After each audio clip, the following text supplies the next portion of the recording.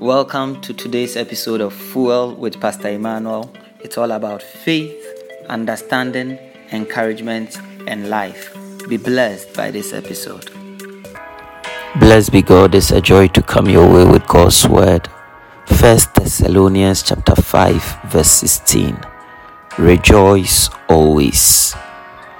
The New Living Translation says, always be joyful.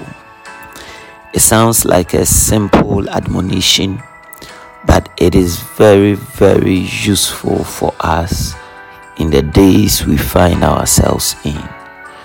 Brothers and sisters, we need to understand that joy is a condition of the human spirit regenerated by the Holy Spirit of God. The kingdom of God comes with joy, and the kingdom of God advances with joy. God has sent His Spirit into our heart, and the Spirit of God that lives in us makes us joyful. We are not joyful because of what happens to us, but we are joyful because of our position in Christ and our relationship with Him. And the God factor makes us joyful. The Bible says that weeping may endure for a night, but joy comes in the morning. But the scripture admonishes us to be joyful always, to rejoice always. So we don't even wait for the morning of joy to come. We are ever joyful. That means that in every circumstance, in every situation, we are joyful.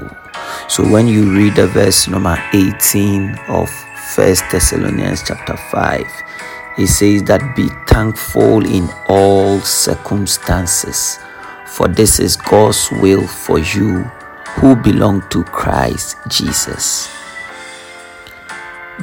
Being joyful goes with thankfulness. So we are joyful always, and because of that, we are thankful. We are joyful always, and we give thanks. We rejoice and give thanks. Your life does not go from sorrow and mourning to praising and rejoicing. Your life goes from rejoicing to rejoicing, from praising to praising, from thanksgiving to thanksgiving. Be joyful always and be thankful always. And the Bible said, for this is the will of God concerning you. God's will is that you are joyful. God's will is that you are thankful. Always stay joyful, always stay thankful, and rejoice no matter what comes your way.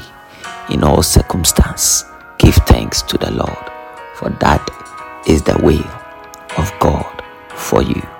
The Lord bless you. Shalom, peace, and life to you.